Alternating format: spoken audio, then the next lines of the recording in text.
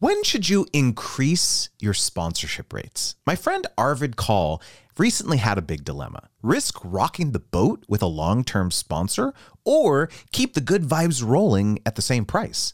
His fears? What if the brand thinks he's greedy and cancels the partnership? What if it causes them to take a second look at his deal and they realize it's actually not performing that well? Does he really even deserve more money?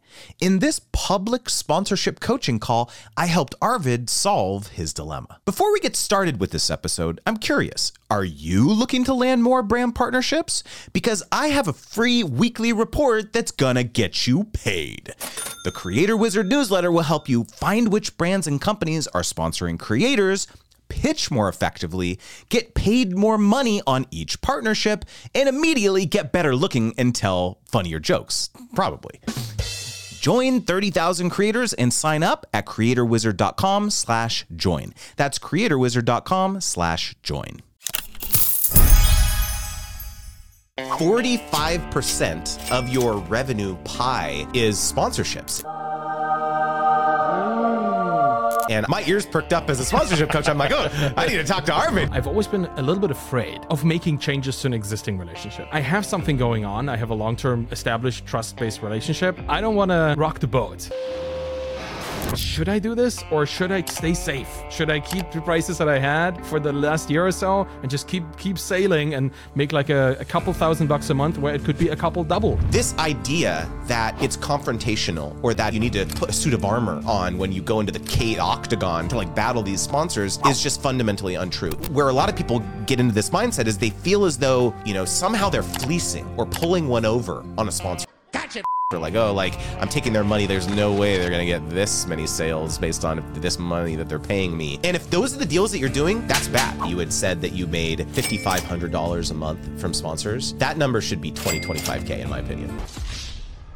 I think you're right. Obviously, you've seen me smile and nod the whole time.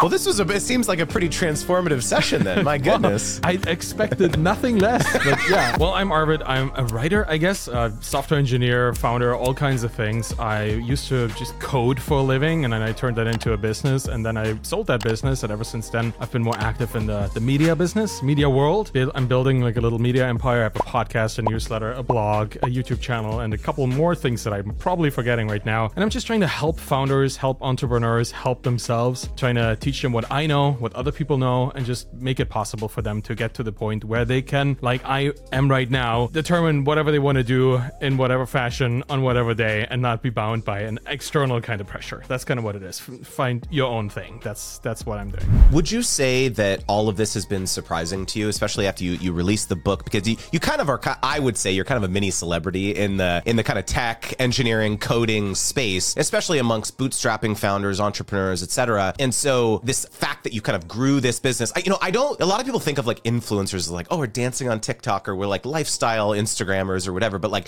here you are kind of talking about pretty niche topics. And I don't think a lot of folks, would think of that as like a influencer or creator, but you are, right? And so I'm kind of curious how you reconcile that in your brain. It's always been problematic because I, like you just explained, had this image of somebody in Dubai peddling whatever kind of jewelry as an influencer, right? That was what I thought influencing was. And I still struggle to call myself that, even though I know that when I share something, when I talk about something, I have some sort of impact on other people's choices, preferences, the knowledge that they have, the knowledge that they're interested in, that kind of stuff. So it's been a surprise. It's been mostly a surprise because I never expected to be a writer in the first place. Put aside the whole Twitter following thing that I have for some reason accumulated, probably around being just a normal person, not being the Dubai kind of influencer, but being somebody who just sits in their basement, builds a little studio, records things that they think about, codes a little bit, writes a little bit, just does the things that other people would also like to do. But realistically, like that's the difference. No Lamborghini here. We drive a really, really boring car. But that itself, there's still time. There's still time. Don't worry. The thing is, I don't need that car. I'm looking at the Cybertruck just out of notoriety, but I'm not going to get one because we don't need it. And I think a lot of people relate to this, and that is not surprising. The fact that I can relate with people just like myself on the same journey, well, that's obviously true. That's that's how we build a following. And the fact that I just share what I'm doing and that allows other people to connect and to build a relationship, that makes sense. Once you've understood that this is how it works, it makes perfect sense. But the success that I've seen has been very surprising, because after we sold the business, that was kind of the only credential that I had, other than having worked in computer science or in coding for a long while. But from that credential, a lot of people gave me the benefit of the doubt with the book, with the podcast, with all the other things, and sponsors followed suit, right? They were like, oh, okay, you seem to be legit.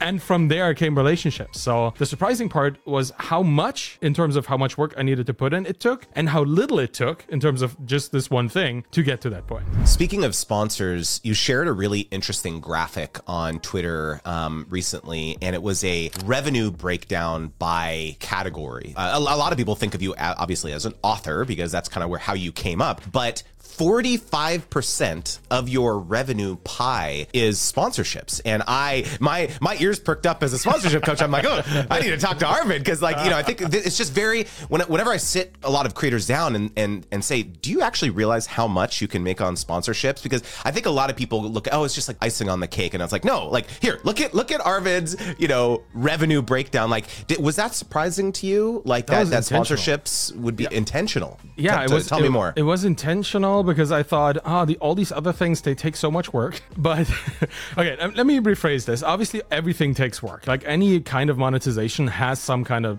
effort that you need to put into it. But what I thought about was always, what's the long game, right? The long game with a book, with an info product, is you write it, you put a lot of effort into it. Then you have this massive sales event where you launch it. And then over time, it kind of peters out and you still have some income. I still do from the book that you mentioned. And the other things that I've written, I still sell some number of copies every single day. That's just how info products work. And I do some marketing just by being present and sharing with people that have written these books. That is often enough, because I have a kind of an aura of trust around me just from my presence in the field. And I think that is what I wanted to build from the beginning, so that it would be easy to find sponsor relationships that last for a while. Because that's the idea. The idea is I want to sponsor, not like every week a new sponsor and not really knowing what they have to offer, but I want long-term relationships in all things in life, right?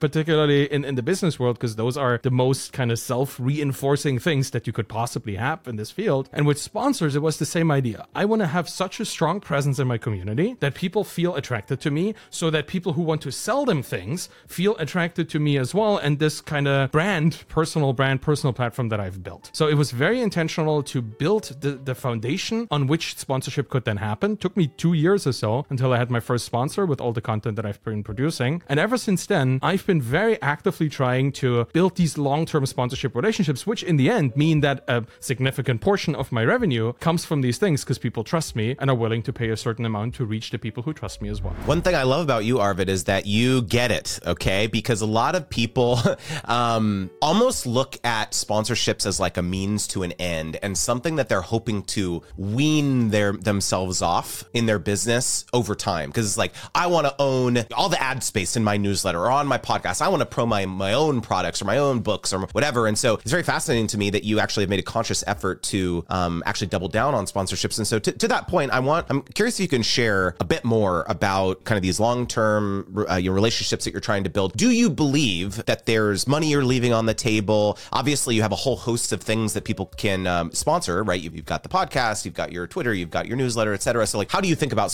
your sponsorship strategy generally? Leaving money on the table. I'm certain I'm leaving money on the table.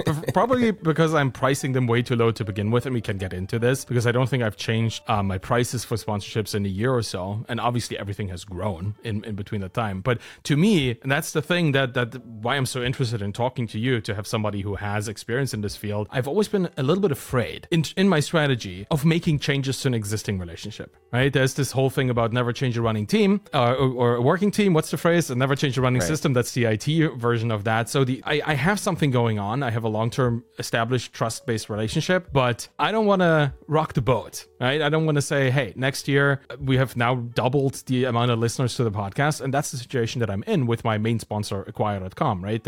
I've reached out to Andrew Gostecki, who is the founder of Acquire, very early. Andrew Gostecki was the person that caused me to write the book that you were referencing. Wow. Like I started writing, I had this blog and I had all these blog posts, and people told me, hey, there's something there. It feels like it should be connected, but you're writing all these disjointed things. Can you connect it? So I did. I kind of made a guide out of it, put that online for free as well, 20 something thousand words. And Andrew was like, hey, if you ever turn this into a book, I'll buy it. I was like, sure. And then I wrote the book, right? That's how that happened. So our relationship between Andrew and me and his business started long before they reached out to me, right? For the specific sponsorship that was happening. We were internet pals for a while and built that trust just between the two of us for then the businesses to also cooperate. So that's long-term for me, right? It's kind of this relationship-based, trust-based thing. And that's the reason why I'm super hesitant to email Andrew, which I hope that at the point where this comes out, I've already done. Just send it to him, yeah.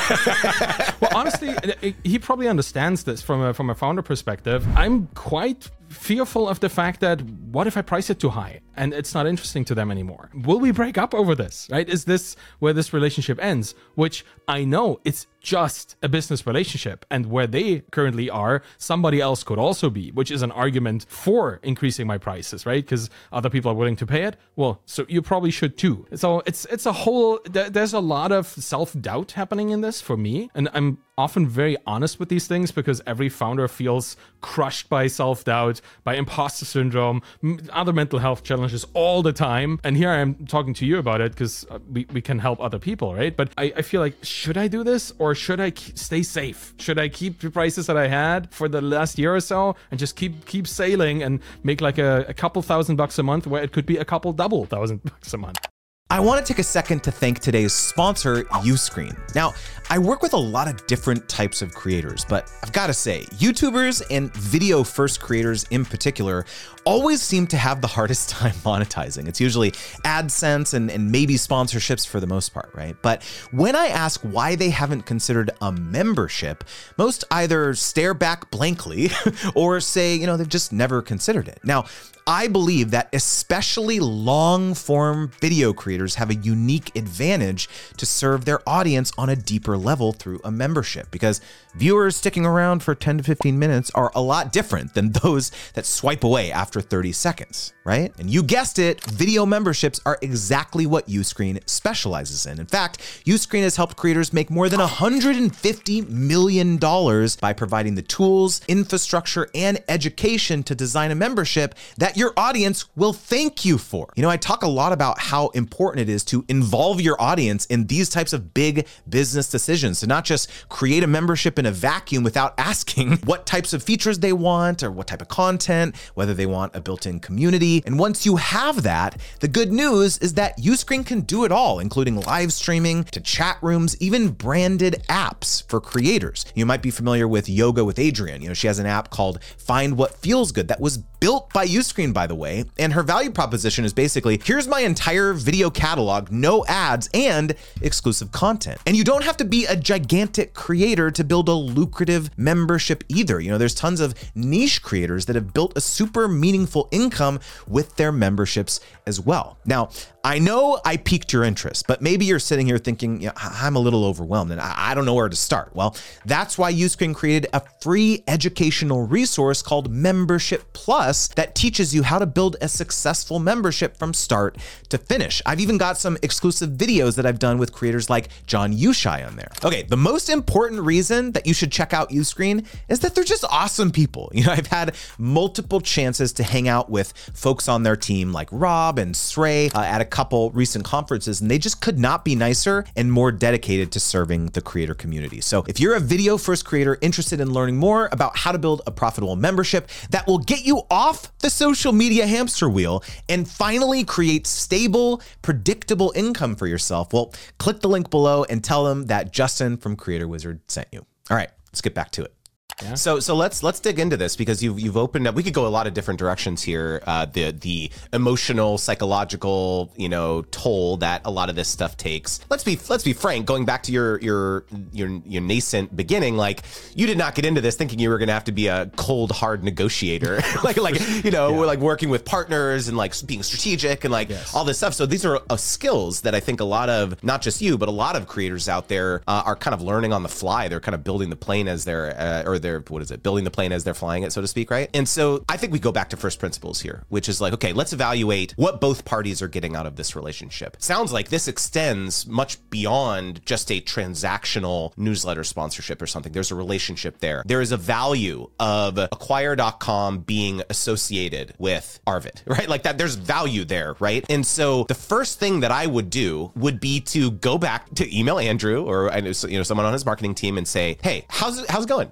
How's this relationship going? It's going awesome from my end. Here's my perspective of all the various things that we've been able to do together over the last 12 to 18 months. I think it's been going great. What about you? This takes a lot of humility to ask this question, because I think, going back to your self-doubt question, most creators do not do this after they've been with a sponsor for a long time because they're afraid of the answer. They're afraid that they're going to say, actually, we went back and crunched the numbers since you reminded us to, and we're going to end the relationship because we realized that we were losing money on this deal. And so to your point, it's like, oh, should I rock the boat? Should I not do this thing? And so what I tell creators a lot is that there's only going to be two outcomes of that. The likelihood of them pulling the deal is extremely low. They're either going to say, it's going great, like awesome, here's all the, objectives that we've been able to achieve based on partnering with you over the last 2 years or whatever. Or they're going to say, it's going okay, but it could go better. And so that's your, entrance to be introspective and say, okay, let me sit and think, why is this only going average? What changes or optimizations could I make to the way in which this partnership is structured such that I could become their standout partner and continue to be the top of the pack? And that's an exercise that's hard for a lot of people. And so like, if I were to kind of throw this back to you, that's probably what I would do. I would email Andrew and say, in fact, the more comprehensive take on this would be what I say, you create a partnership recap report where you go back and you look at all of the ads essentially, or insertions that have run over the last 2 years, a year, whatever, how long of the partnership. You look at both the quantitative performance, you look at the qualitative feedback. You go and you look at your Twitter advanced search and see people talking about Acquire because they were in your podcast or your newsletter, whatever, screenshot a bunch of those kind of positive brand association stuff. And you put this in this recap report because again, they're not just partnering with you, they're partnering with lots of people. And so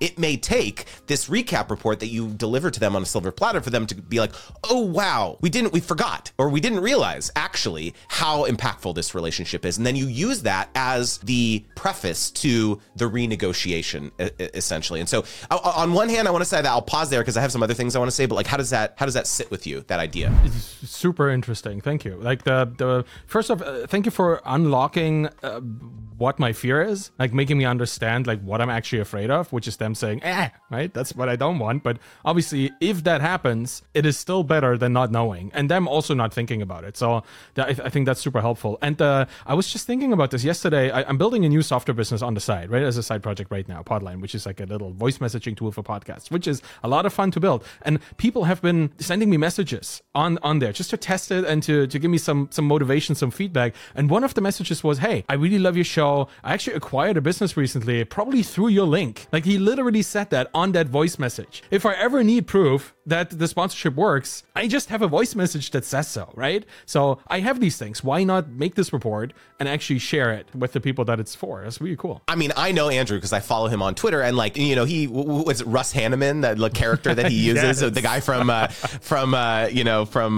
Silicon Valley. Yeah. Like he loves this type of stuff. So can you imagine if you're sharing that with him? He's probably going to share that publicly, right? Because it's like it's a cool thing to share as a result of a potential partnership. And so brands, in my experience, are desperate to grasp onto even anecdotal signals that a partnership is going well. So even if the clicks on the link or the signups, people using your promo code or whatever aren't through the roof, if they can point to things like this in their all hands marketing meeting where it'd be like, look at this cool feedback we got from a partnership that we're doing, that can oftentimes be a major reason that brands and companies continue partnership with certain partners. And so I absolutely think that you should do that. I think that that's a fantastic idea. Thanks. Yeah, I will. I mean, obviously the data is there, and I have like thousands, hundreds of thousands of views on all the things that Acquire is in. Like those numbers can be pulled together, and I did that I think in the first couple months, and then I kind of stopped because I was so much work. But it was a helpful thing just for me to show them, hey, this is actually happening. There are massive numbers of views, and people get to see your little logo and me talking about it all the time, right? It was a nice reinforcer. Let me hold up a mirror to you, because when you were writing the book or writing all of these posts about being a bootstrap founder and all this stuff too, I'm sure that you can confirm this, that like the fact that you were sitting down on a regular basis, analyzing your business from like every different direction and all the different aspects, mental health and business building and marketing and all this stuff too, there were new insights that were generated because you were doing this thing. And so the same insight can be applied to analyzing your sponsorships, because if you're even if the brand is not asking you for these recap reports, yeah, I know you mentioned you did it in the beginning, the very fact of putting these reports together will make you realize like, oh, wow, actually this month's, spots didn't do as well as last month's. Why is that? Let me actually, for my own volition, for my own edification, what can I improve? Because I'm looking at the data, because it's like, what's that saying? It's like what gets measured what matters get measured. I don't know what that saying is, but it's like, it's only natural to like, when you're analyzing the data, to decide like, oh, I actually should make some changes based on my strategy, based on what I'm evaluating or analyzing. So I think that's a value in doing it. The other thing I will say too, Arvid, about these long-term relationships and not wanting to rock the boat, there is value in keeping something rolling. I 100% acknowledge that, right? And so maybe there is some number or some balance where it's like, it just feels better to kind of keep the relationship rolling.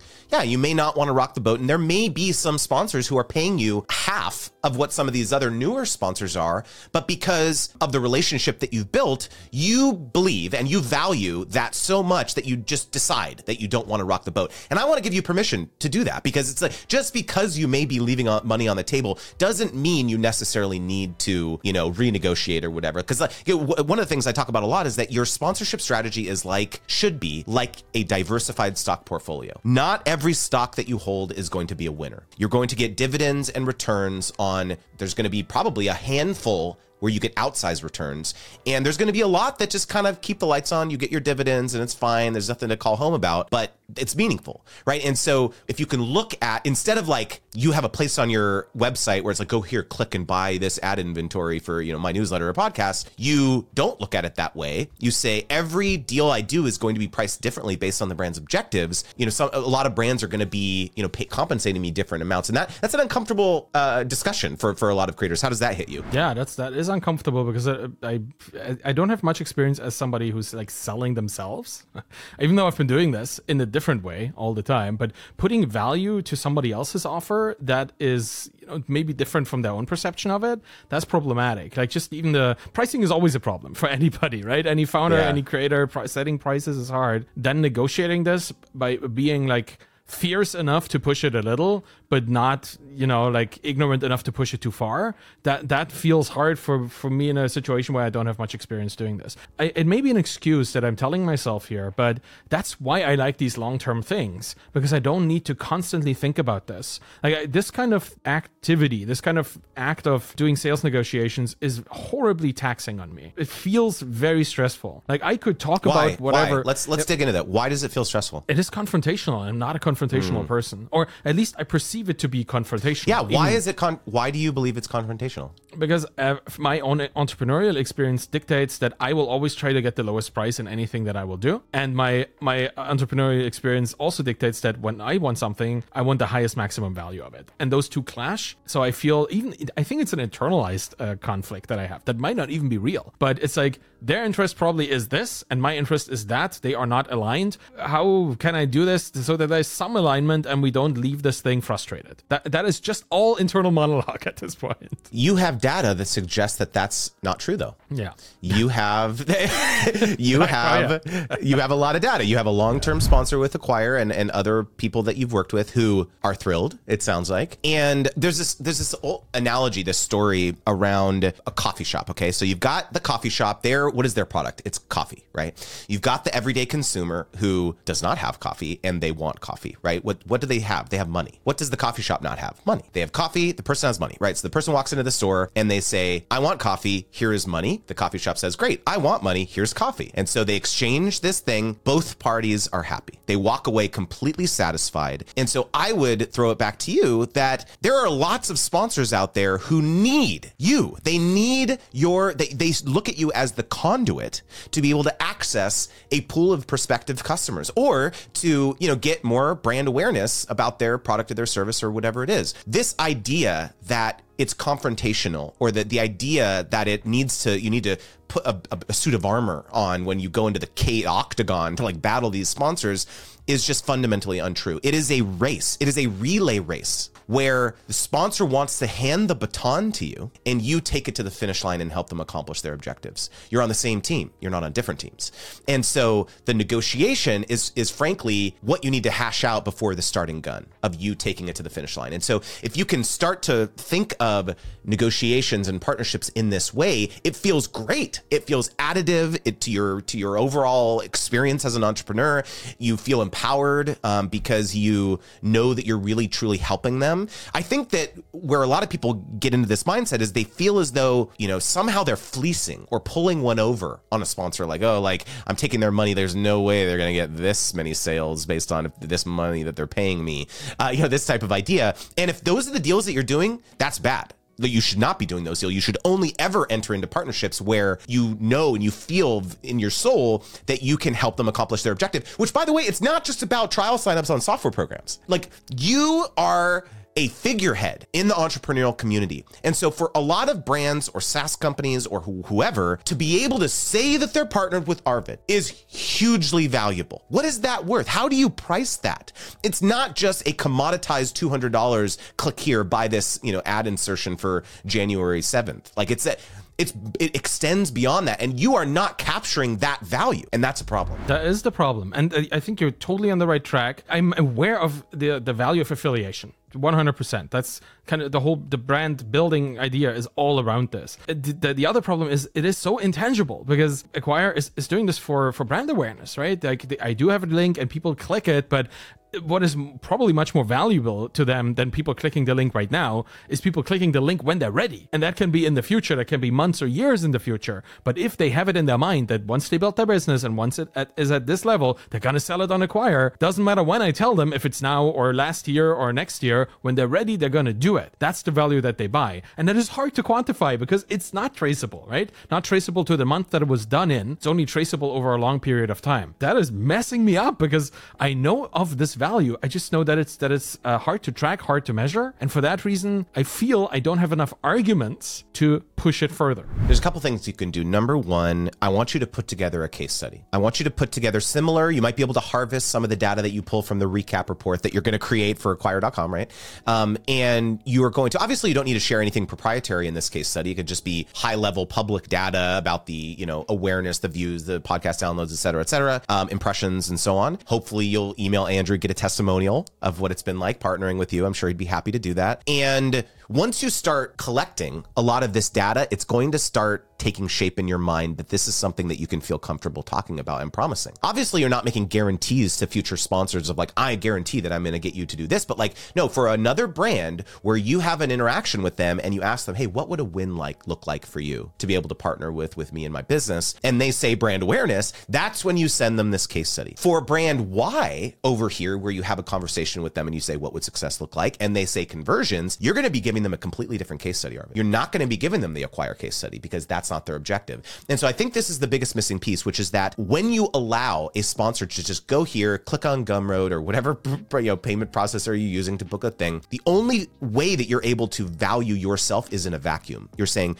here is how much I believe I'm worth. And what I talk about a lot is that you're missing the other 50% of the equation, which is what is the brand's objectives? Because I bet you, if you got on a phone call with the brand, a prospective sponsor, and you asked them this very simple question about success metrics, and they told you, hey, Arvid, like, actually, the reason that we're most excited to partner with you is because we want you to, we want to take the content that you generate for us and we want to run ads with it. If they told you that, well then why the heck are they sponsoring your newsletter or your podcast? What you should be pitching them instead is, hey, let me make you 5 30-second videos in my nice crispy studio that you can use and run as ads. It's going to be 20 grand. Yeah, but I've never thought about that. But you told me yeah, that's your objective. Yeah, that's right. When you're removing this interaction, this conversation, this discovery call around what their objectives are, you're going to completely miss that and not be able to pitch that. And so I think when right now you are completely divorcing and detaching the brand's objectives from the value that you can really deliver. And I think that could be a very transformative thing to introduce into your strategy. Oh, that's really great. I appreciate that. And it also immediately triggers another fear mechanism, which is talking to people that I've never talked to before, which is like the regular kind of introvert problem that I have here, but I'm also aware of the fact that I will need to do more outreach, which is something that I've been holding myself back from in the past. So that is something I need help with too. Like finding the right people to talk to, I guess cold email or cold conversation, whatever you want to call it. I have a lot of connections already. I just don't know who to talk to about this specific Arvid, this is easy, dude. You're overcomplicating it. Just talk about it on your list. Talk about it on your podcast. Right, your sponsors are in your audience. Yeah, that's true. Your sponsors are in your audience. They have been often have just come from there. And good point. I mean, the other thing too, let me say this, is that for the brand that you've built, you don't have to have that many of these conversations because, I believe in my core that there is definitely 5 to 10 or however many you want of these sponsors, long-term sponsors who are willing to do a 12-month, 18-month type deal with you. Guaranteed, dude. Like without any question, this is not going to be the type of thing we're going to have hundreds of conversations, 50 conversations even. Look at this as a moment in time where it's like, okay, for the first quarter of 2024 or whatever, this is going to be the year where I put myself out there. I'm going to have some of these phone conversations with people I may not know. But again, you already have proven your expertise and your worth given the audience that you've built, because again, I'm sure these people are already in your audience, right? For other creators, it's different. For people who don't have the proven track record that you do, they do have to do the dog and pony show and be more performative. But I don't think you have to do that at all. I think you just be yourself. Your portfolio, your work, your platform speaks for itself. And I think you're overcomplicating this. I think it's just a matter of understanding this tremendous platform that you've built and really truly finally leveraging it properly. Yeah, thank you. I think you're right. Obviously you've seen me smile and nod the whole time. A lot of the one-off sponsorships that just happened because people were reading the thing or listening to the show in the past. Before I had these long-term sponsors, they came from there. So that could be something to actively search for long-term opportunities in that crowd. Because I know that a lot of SaaS founders who have a budget and who want to serve other founders or other entrepreneurs are in my audience for that reason, because they want to learn from me about the needs and wants of that community. Yeah. One thing that you probably didn't know about me, and one thing I think why I relate to you so well, is that I'm also a computer engineer by background. I went to UCLA. That computer science is my background, and so that was the early part of my career. And so I did transition into kind of marketing and all that stuff too. But I bring a very objective mindset, an engineer's mindset to this approach, where I constantly remind myself that this is just business. If I can remove the emotion, it is a process. It's a system. If I can create a system where it's just something that I follow, and this is my sponsorship wheel that I talk about, which is in essence a sales pipeline, right? You can appreciate this as a founder. Working with sponsors, you have to create a system where it's traceable. You are consistently doing these kind of outreach. You're nurturing these brands as you move them through this relationship. And if you can look at it as rather than this kind of touchy-feely sales, I don't know if I'm good at it, I'm an introvert. No, look at it as an engineer. This is just I have this problem and I need to devise a solution for it to, ensure that I can keep this thing humming along. And so I think if you can kind of compartmentalize that and realize this is similar to a coding challenge, in my opinion, that it can absolutely be systematized, processized in a way that feels good and not icky and not salesy. It feels whole with your integrity and your personality. I don't know. I just wanted to leave you with that anecdote because this is how I've found to kind of make this stuff work in our business. I appreciate this, and I think it's turning something that was kind of nebulous and salesy. And I don't want to use this because it's such a derogatory term for such a relevant part of business, right? Without sales, where would we be? But the nebulousness of not knowing what's going to happen is something that every engineer hates this too, right? You don't want to be in a situation where you don't know what's the outcome of this. You want to either have it to be true or false or fail or break, but you only have these 4 options, right? And I feel what you've been sharing with me allows me to get more in that state. I'm going to create a report. The report is going to help them understand better, and then they're going to respond to me either with one of these 3 options, and then from there we go, right? This is starting to help me understand this more as a structured process than this nebulous, everything could happen, the world could explode situation. But because that's anything external that you don't understand, you often you turn it into something weird because you don't know what it is. And the moment you understand its foundational structure, and that's what you've been helping me with, it becomes much less of a threat. Well, there's this on the subject of the sliminess, the salesiness, because it's kind of a taboo thing to discuss. I have this principle that I call audience first offers. When a creator is first trying to sit and think, who would be the best sponsors for me? They oftentimes think about the products that they already love and use, or the services or the brands or whatever. And like, that's who they reach out to. I've been using acquire.com for 3 years. Like, it would be a great partnership, whatever, right? But that's actually not the right exercise, because it's not about you. It's about your audience. The first step that you need to do is understand much deeper about the psychological characteristics of your audience, not just the demographics. You need to understand what's keeping them up at night. I'm sure you have a lot of this data, right? What's keeping them up at night? What are their problems? What types of jobs do they have? Are they solo founders? Are they in small teams? Do they have kids? Are they married? How are they interacting with your content? Are they watching it in line at, Starbucks for, 2 minutes? Or are they sitting down every Sunday and consuming the last 3 episodes of your podcast that they missed? What brands and products and services are they using and loving right now, etc. And so now when you realize and you go audience first, you think, wow, there's a big segment of my audience who is actually enterprise, or maybe there's a big portion of my audience who are in health tech, or I don't know, some random cohort where you never realize that. And if you think, okay, actually it's what my job is to help my audience achieve some sort of outcome. Now it's like, wow, I should probably go out and reach out to this kind of niche solution over here that I never really realized, and tell them, hey, guess what? I have 25% of the respondents of this survey who are having this problem. Maybe it's bookkeeping software, right? Like solo founders, they don't know what they're doing. They have an S corp or an LLC or whatever, wherever they're located in the world. They don't know what they're doing. They don't know about paying tax estimates. They don't know any of this stuff. Wow, I didn't realize that was a challenge for my audience. But that may not have been an obvious sponsor or product to think of to go to pitch. And so now when you realize, instead of going to the sponsor and being like, I love your brand, let's collaborate, it's like, no, I want to help my audience here. And so it's such a more compelling pitch, and you feel so much better about that because it's not about you. And of course you're going to win, right? The brand's going to win now, obviously, but your audience is going to win. And so I think that this is like a really great mental exercise to go through, and an actual exercise, sending this survey, this psychographic survey where it's like, hey, I just want to learn more about you. And by the way, you can put that question around like finding potential sponsors in that survey as well. Oh, that's great. Yeah, that thank you. Like that little addition made that survey ever the more interesting too. I was talking a lot to Brendan Dunn about personalization, right, in newsletters and stuff.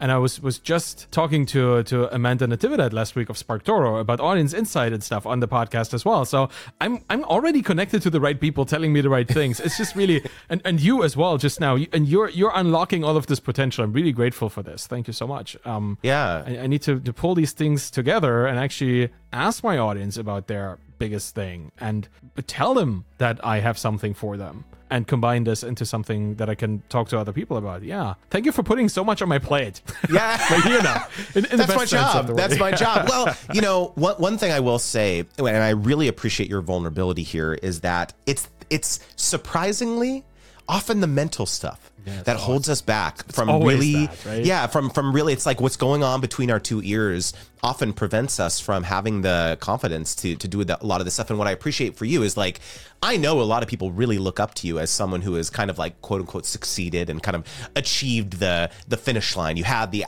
exit, you have this big media platform now and all this stuff too, but you're going through the same stuff that everyone is, regardless of where you're at. Right. And so like that, I hope everyone watching or listening can appreciate and respects that this is something that everyone goes through regardless of where you're at on your creator journey. Yeah, there are no champagne problems. I mean, they are technically champagne problems, but they're always, even champagne problems are problems. That's something that I immediately learned when we sold the business. Like we had millions and stuff, and it was great, but we still were people living in an apartment having to deal with our neighbors, and we still had to deal. Now we had to deal with like money and how to keep it secure and how to turn it into something meaningful over time. Like they are different problems, but they're still problems. And I appreciate that you allow me to see this as a problem, because I have a working relationship with a sponsor, right? I have I'm using the ConvertKit sponsor network. That's something other that we could talk about too for my newsletter, which has regular leads come in. I think SurveyMonkey was a sponsor a while ago for the newsletter, which was interesting. I never thought so, but obviously, yeah, I'm talking to founders. They need surveys as well. So it's starting to come together in my mind that even though I already have a lot, and I'm really grateful for that, there are still things that I really need to address to turn this into something bigger, to take that next step. Thank you for allowing me to feel that being a valid problem at this point. Let me give you just a directional guess which is that if I look at your revenue pie, you had said that you made, on average $5,500 a month from sponsors. I mean, that number should be 25K in my opinion, like a month. I would like that. Yeah. And to, based on the platform that you have, easy, dude. Honestly, this might be some regression therapy here, but I think my ceiling for what I'm allowed to earn in a month there's something in my mind. This might be the German speaking, because Germany is a country with pretty similar monthly incomes. Even if you start, or if you are a senior, there's not that much difference, because we have a strong social safety net and a lot of taxes go into that. So the stuff you take home, the net is very different, right? For everybody, or it's not very different for everybody. It's very similar. So my software engineering experience was around like 5-6K a month. That's the top I ever earned as an employee. So when I reached this, now that I have a completely no ceiling business, it's like, I should probably not go for more. Isn't that bizarre? Like, isn't that a bizarre, fascinating? Well, I think that this is like a really interesting entrepreneurial. Everyone, I think a lot of people who has had a traditional corporate job at one point has this limiting belief, I think, to some degree, because also it's reinforced by your social circle, your friends, your family. The fact that you could make 10, 100 times more than the people that that are around you just seems ludicrous. It seems insane. And so for some reason, somehow it's like it's wrong, or like I shouldn't be doing this, or like it's weird or icky, or it's like against the rules or something. And you're right. There's a lot of stuff that needs to be mentally unpacked, I think, there with you, because in my opinion, the amount of money that you actually make and derive from what you built is a direct response of you serving people. And it's a direct byproduct of that. And so whether it's like, the absolute dollar that you're making is kind of irrelevant in my opinion. It's more a commentary on the value that you're delivering, whether it's to sponsors, whether it's to your audience, whatever. And so I do think maybe there's some journaling, some additional, things you need to think about there, because that's not an easy thing to unpack for sure.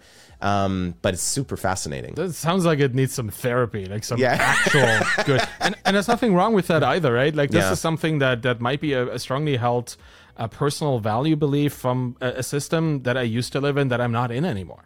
So it's like the mind drags these things behind your actual current location, and I can get rid of this thinking. But it does feel, in many ways, it does feel like an insult to the social circle, family and stuff that is not having such success, right? And on some level, that is part of it. And I need to overcome a couple things, but I also have a lot of tangible first steps to take, thanks to our conversation right now. So, What would you say are some of your main takeaways from the conversation? Well, first off, that I can reach out to people about the ongoing relationship that we have and show them the value that is being delivered, asking them what they need, what they might want, what they might see in the future, and also bringing my expectations to the table. Then taking this into a more recurring activity, like making sure that I understand what the data actually is. Like I have all the data, I have the use cases or the instances of people actually responding to the sponsors links or the offers that they have, and just presenting that to myself to see the value of it. The what was it? The use case, the scenario thing that I can then give other sponsors that might be interested in it, activating my list. That's a big thing too. Like the people who are already following me because they trust me and my personal brand that I've created, they are the perfect candidates because they understand who they themselves are, who their customers are, that they are surrounded by their customers in my list, and that would be a good way to build and establish a relationship, and that I have to work a lot of myself. Well, it seems like a pretty transformative session then. My goodness. Well, I expected nothing less, but yeah, it's been, you're a great guy. I just want to maybe take a second to thank you for this. Obviously is spectacular, but that the fact that you're doing this in public for others, with people that have issues and are willing to talk about them, and even sharing whatever you know outside of these conversations, or that you gained, the insights you gained from these conversations, the work you do in public is extremely appreciated, both by, I guess, by me and by the thousands of people that follow you, and you do it in such a kind way. You're a good guy. Thank you. I appreciate that, dude, man. This is just a love fest. I love it. Yeah. I can't wait to see all the amazing things you're going to do from here forward, man. I appreciate you. I appreciate you. Thank you. Hey, you're still here. That's pretty cool. I appreciate that. I got a really small ask. Could you take a quick second to rate Creator Debates on Spotify or Apple Podcasts? A friend of a friend told me that positive ratings are the #1 way to help get your podcast in front of new listeners. So if you found value in this episode or any content that I've ever published on the interwebs, a single solitary tear would roll down my smiling cheek the moment that you submit your rating. Kidding, not kidding. Thanks again.